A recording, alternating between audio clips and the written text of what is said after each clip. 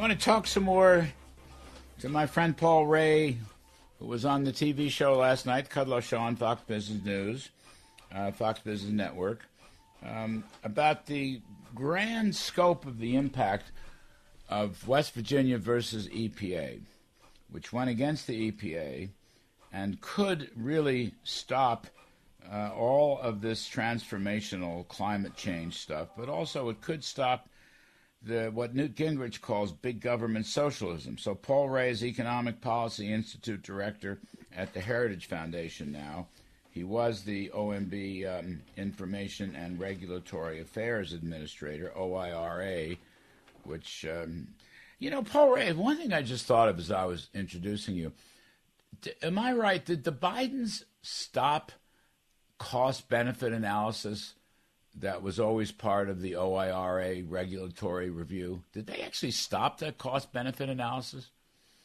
Yeah. Hey, Larry. And by the way, great to join you. Thanks for having me on. So they're still doing cost-benefit analysis, but to be candid with you, it's not very good cost-benefit analysis. It's very low quality, and the reason is they have not even nominated someone to be the head of OIRA, the office that I was the head of. I didn't know that. Yes, that's right. So, really, OIRA's main job is to make sure that the cost-benefit analysis is high quality.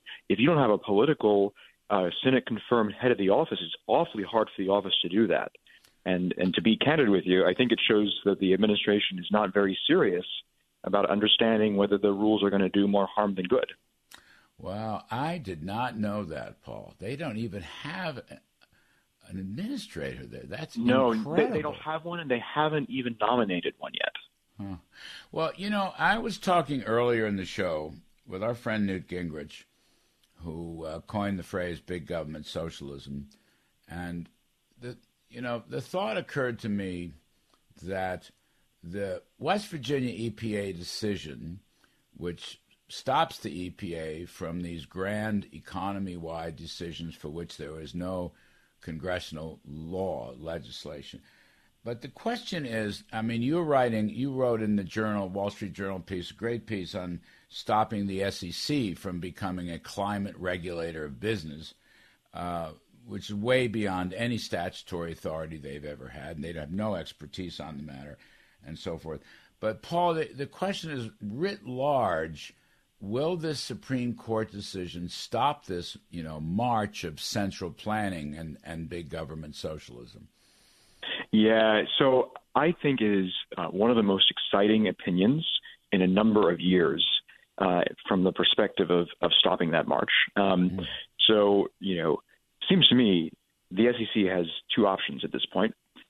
It can call a halt to its rulemaking on its own, or the courts will do it for them under this West Virginia case. And what about all the other stuff? Like, you've got, just think about this. You've got this Pete Buttigieg at transportation. I don't know whether he's written the rule or the rule is out or it's out for comment. But basically that would, it would stop gasoline-powered automobiles. He's using, we've always had emissions. We've always had tailpipe emissions.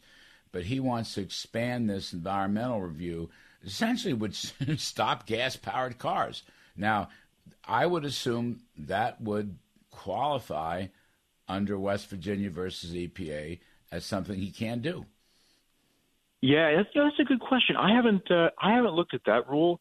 I do think that what West Virginia means is that basically when an agency is deciding a major question, and I can't think of anything more major than U.S. climate policy. If that's not a major question, I don't know what is. And indeed, U.S. climate policy was exactly the major question at issue in the West Virginia versus EPA case.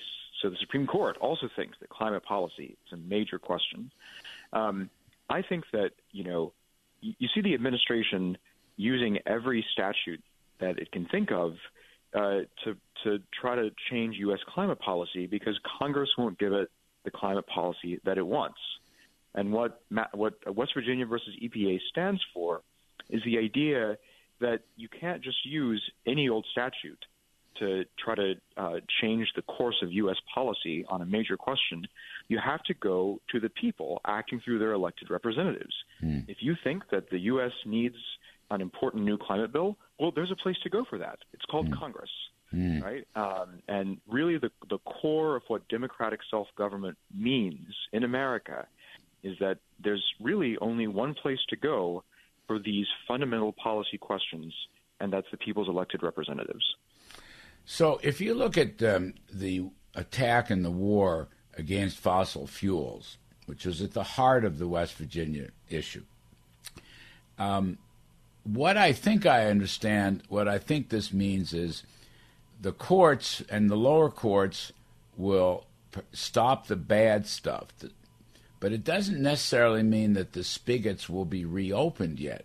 You see what I'm saying? In other words, Biden's goal is to close the fossil fuel spigots in general, drilling, pipelining, refining, and so forth and so on. That stuff might be thrown out, but I don't know that that necessarily gives the oil and gas industry a kind of incentive to go ahead and start making new investments again. You know, they basically stopped making new investments, and we're still 1 million barrels a day less than we were pre-pandemic when Trump was president. But what I'm asking, Paul, is this will stop the bad stuff, but doesn't necessarily mean it's going to restart the good stuff.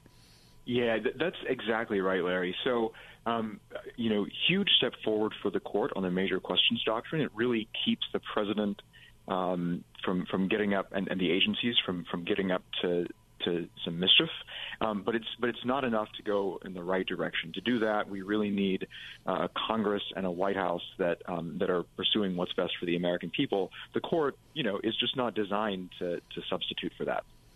And so you're going to get a bunch of lawsuits to stop these onerous regulations, but right, it's not going to reignite, which is really too bad. So Biden, and we mentioned this last night on the TV show. So Biden's in Saudi Arabia. And he's so furious at Joe Manchin because Manchin is stopping climate change. We're not going to have this $500 billion or whatever tax credits for renewables. And then he says, all right, I'm going to do everything I can to use executive authority and regulations to complete my climate policy. And that's and the part that I liked about that is precisely what the court is stopping. And there he goes again. Right. I mean, it's just like does he not understand? This was, I think you mentioned this. This was Obama's, what did he call it, pen and phone approach. Right. That's right. There was a famous speech in 2013 where Obama said, I've been trying to do this and this and this through legislative reform, and Congress won't give me what I want, but I have a phone and I have a pen, right? Mm-hmm. And he said, if they're not going to give me what I want, then I'm just going to do it myself, And if there's one thing that is that runs against the rule of law that we have in America, it's that the idea that the president can just do what he wants when Congress says no. Yeah, right. Can't do that. So when you were running OIRA, did you try to hew? You're a lawyer, right? I am. Yeah. So was your approach, to try to hew closely with what the actual congressional legislation was when you were evaluating regulations? Yeah, absolutely. If there was a case where we weren't sure whether the statute would allow the regulation, I would look at the statute. We'd get DOJ to look at the statute, White House counsel look at the statute. We'd have lawyers' calls and lawyers' meetings and try to see what the statute allowed us to do. We would absolutely take the law seriously. And what was the rule of thumb that Trump had?